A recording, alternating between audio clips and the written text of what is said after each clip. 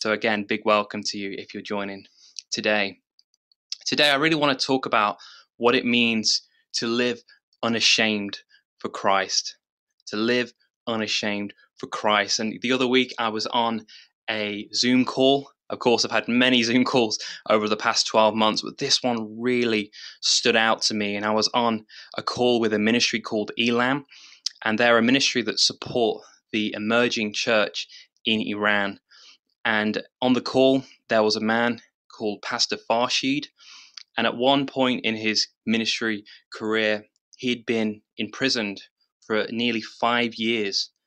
And leading up to that point, he'd established a church. He'd found his faith. Later on, started to reach people for the gospel. And he grew this church from 2 families to about 500 members, all spread across this city.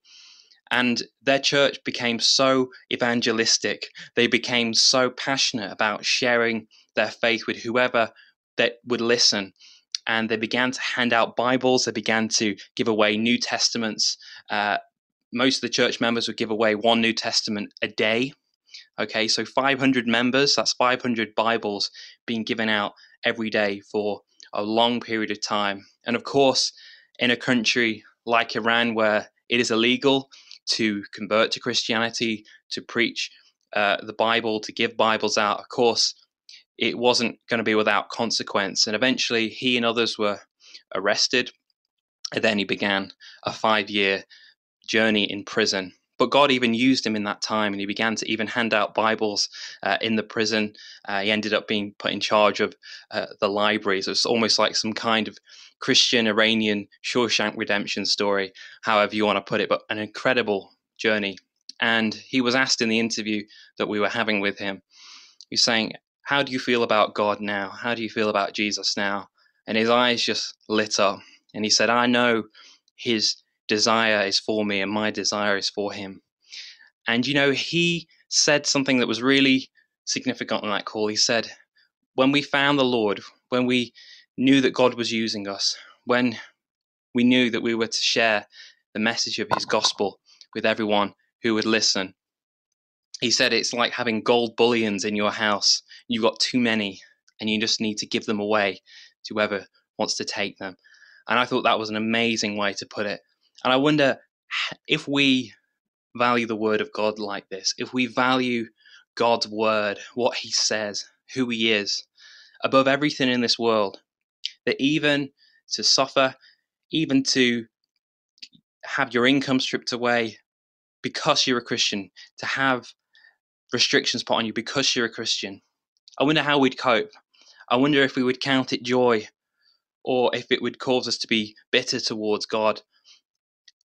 God wants us to live unashamed for him in the good times and the bad times. And so today, I want to encourage you, not just for now, but to put a seed of faith in your heart for whatever might come in the future. I had a dream a few weeks ago of the bride of 2 brides, old and young, representing the bride of Christ, I believe, and all ages, getting ready for what's ahead in the future. I saw winds picking up, and I saw the bride getting ready for something that's around the corner. And so this isn't to scare you, this isn't to worry you, but it's to prepare you.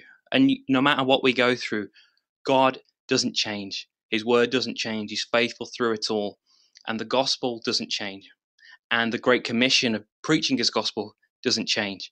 And in fact, in times of hardship, for the sake of the gospel, oftentimes that's when the church grows. The church in Iran went from hardly any people at all in the 1970s to over 300,000 now. But that's a very conservative estimate.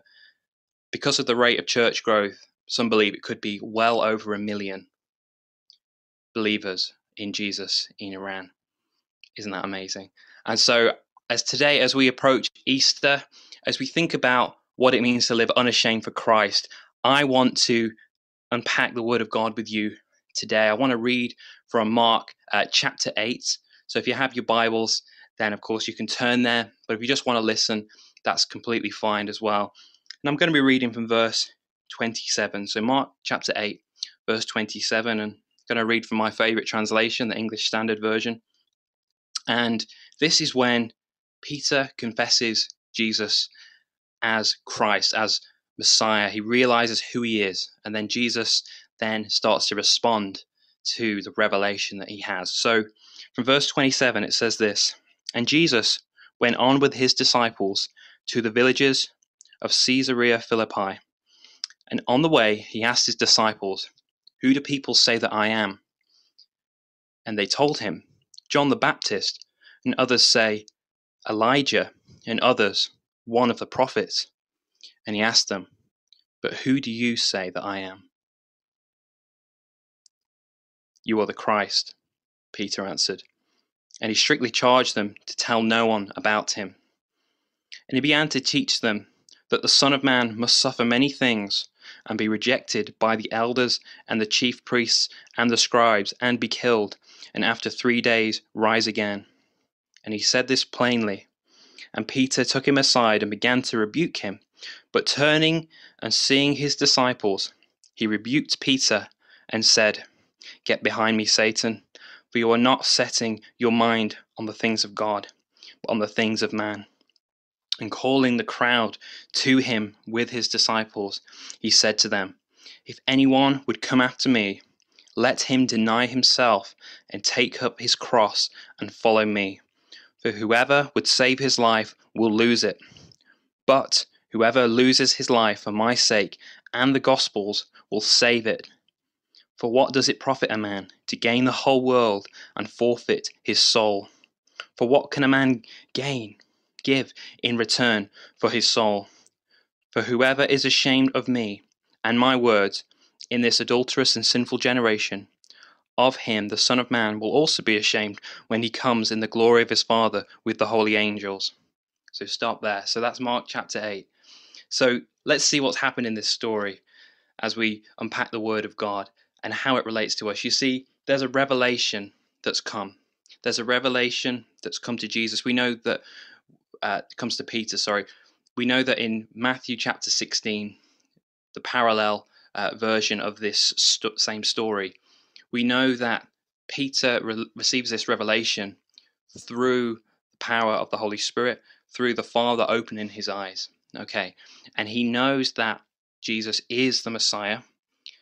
And this is the first time really it's been said plainly. And of course, Jesus affirms the revelation. Of course, he agrees with this conclusion, this spiritual conclusion that Peter and of course the apostles, the close group of Jesus followers, have come to. But very quickly, he wants to qualify what type of Messiah he is, because they, of course, have an image in their mind of who he will be. But Jesus very quickly hits home and hits what he really is and who he's come to be in this time. And he speaks plainly. It says it speaks plainly, not metaphorically, not in parables, that he will die very soon. He'll be handed over by the religious rulers and be killed and then rise again. And of course, Peter says, no, this will never happen. And it says in Mark, it says that he rebuked Jesus. So he's essentially telling Jesus off, saying, no, no, no, Jesus.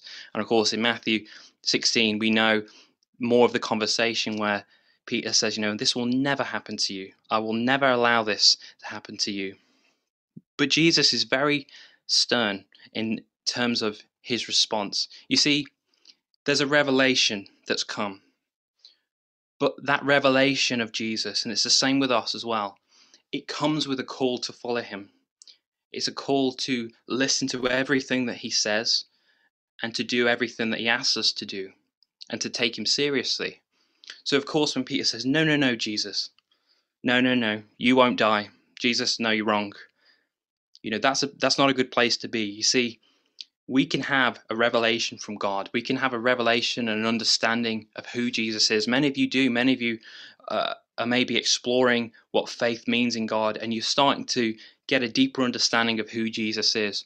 But what you have to understand about Jesus is that there are many sides to him. There's many dimensions to him that we need to see. So sometimes we can understand certain things about him.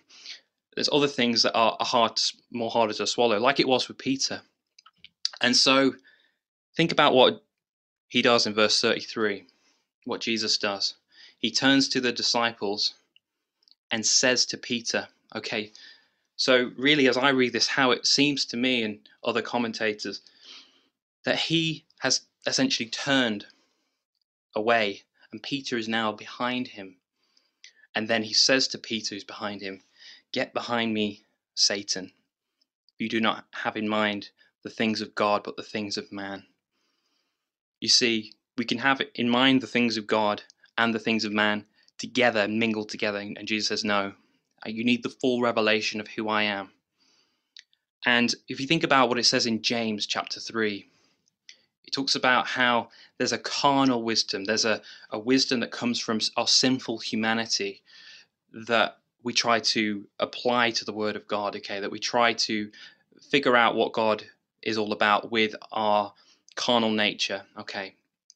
And it says that this kind of wisdom, okay, is carnal, is unspiritual, and demonic.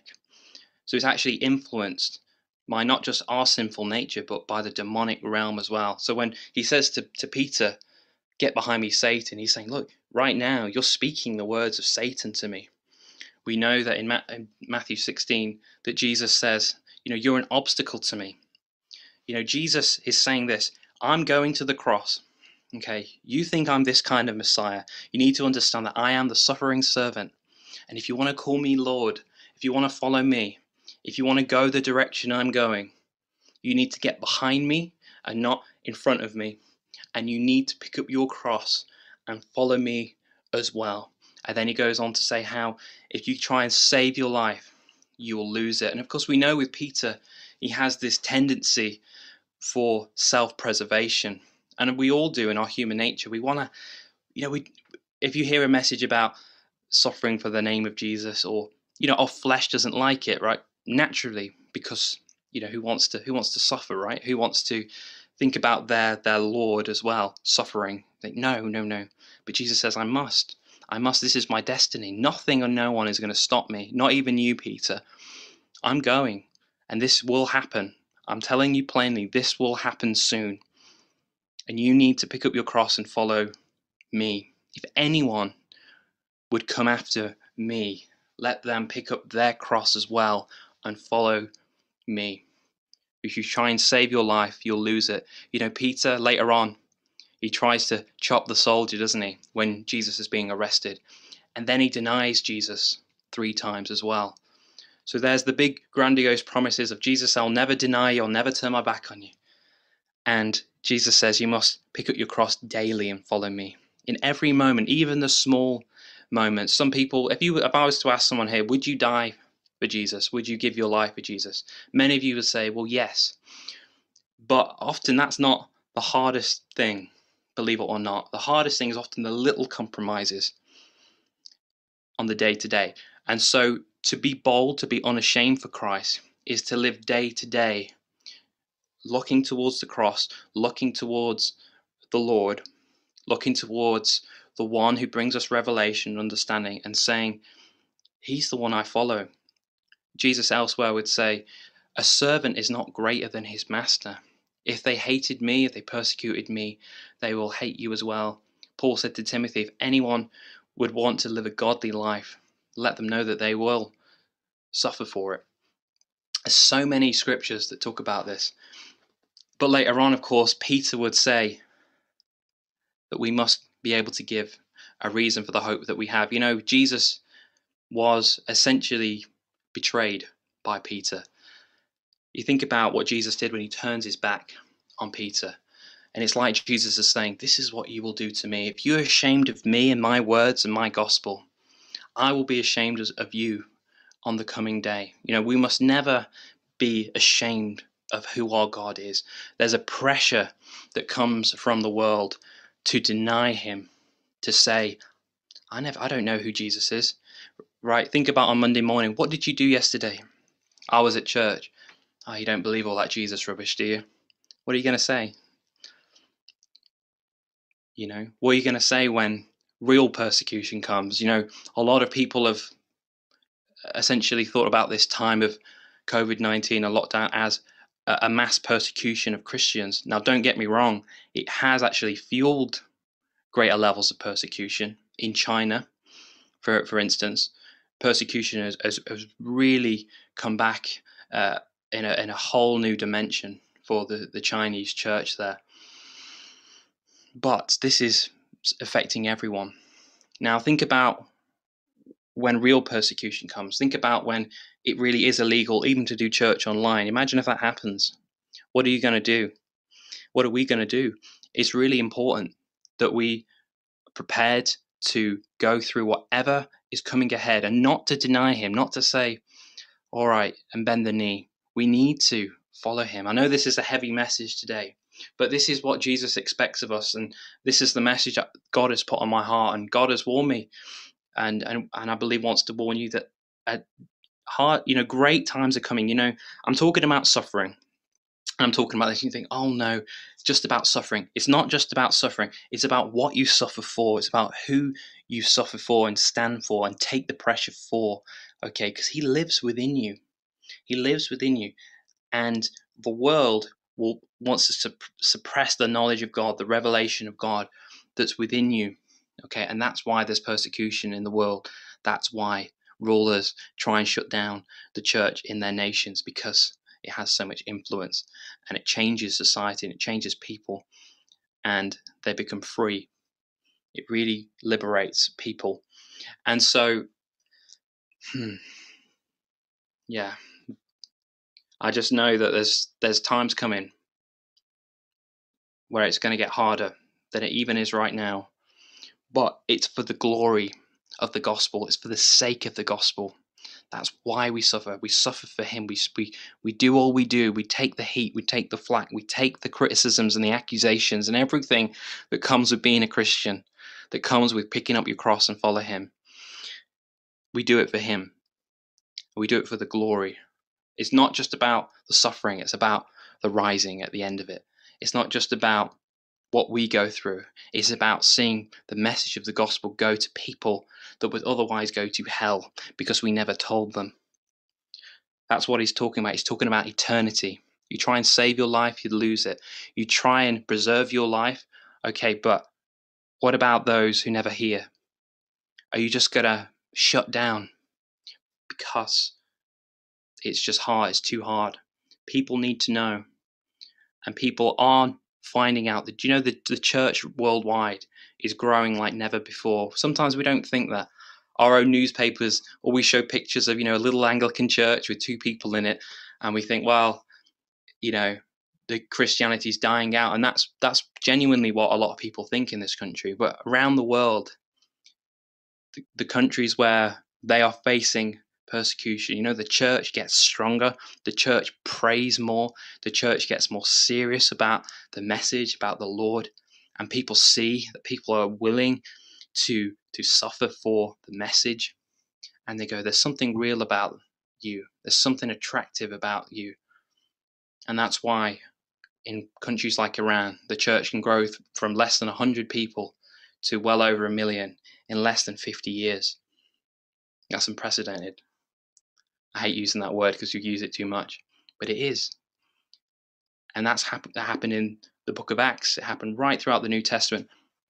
Even when Peter, the same Peter who denies Jesus, says later on, he says, you must be willing to set Christ as Lord, as holy in your heart, and to be willing to give an answer to all who ask you, to give a reason to the hope that you have. And that is in the context of persecution. So I want to encourage you that though I've talked about something heavy, though I've talked about something that's not really the most popular subject in terms of church messages, I want to encourage you, because we're going to see revival in the coming years. Right, amen, if you believe that. We're going to see revival. The pressure's coming on, but it's forcing us. Right now, you're wondering what's going on. All of this time is forcing us to really think about eternal matters. People have been faced with their own mortality, and right now, God is shaking up, and people are angry out there. People are angry that they've been locked, in lockdown, and this week there's been riots, and people are angry, people are confused, people don't know what the answer is. People think that violence is the answer, and of course we know it isn't. We fight with the weapons of our warfare. We fight with truth. We fight with prayer. We fight with leaning on the Lord and trusting in him and staying true to his word and keep preaching his message no matter what. And so as I round off this message, I really want us to just think that Jesus has given us revelation, but the revelation comes with a call to follow him. But the call also has a warning. If you try, gain the whole world. If you try and hold on to the world, you lose everything. If you have not taken hold of Christ and really let go of the world, you are in a dangerous place spiritually, not just in this life, but the life to come. In 1 John chapter 2, verse 17, it says that the world and its desires pass away, but he who does the will of God lives forever. And we want people to know the message of everlasting life. We need to stand like Paul says in Romans 1 and say, I'm not ashamed of the gospel, for it's the power of God to all who believe. It's the power, it's the glory, it's the message, it's the redemption. We stand on this. And today we've had a whole month of talking about mission launch. And many of you are thinking, I'd love to share the gospel. I want to go out. I want to talk to people, but I'm afraid. I'm afraid, and I just don't know what it's going to look like. I think it's going to be harder than I think it is. And you might be right. But no matter what, he's with you. And even if you get to a place, if we get to a place when it gets harder than we've ever known it, then remember what I said to you today, that he's going to be with you. He's going to strengthen you. And we want to be standing unashamed. We don't want to be standing with the world and ashamed of Christ. Right? We want to be standing with Christ and just let the world be ashamed of us because it doesn't understand us. It doesn't understand that we're from a different world, that we represent a different kingdom. We represent a different message, a different story, and one that leads to life and not to death. And so I want to just pray for us. Today I want to pray that God is going to put new strength, new boldness in your hearts. And I didn't prepare this, but I believe the Holy Spirit is just reminding me of Acts chapter 3. And it's the prayer that the early church prays after the first kind of round of persecution and shortly after Pentecost, of course. So if you just want to turn to Acts 3, I want to pray this prayer with you. I believe the Lord wants us to. Sorry, it's actually Acts chapter 4.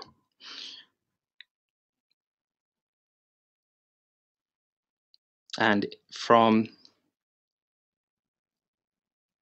verse 29, where it says, And now, Lord, look upon their threats and grant to your servants to continue to speak your word with all boldness, while you stretch out your hand to heal, and signs and wonders are performed through the name of your holy servant Jesus.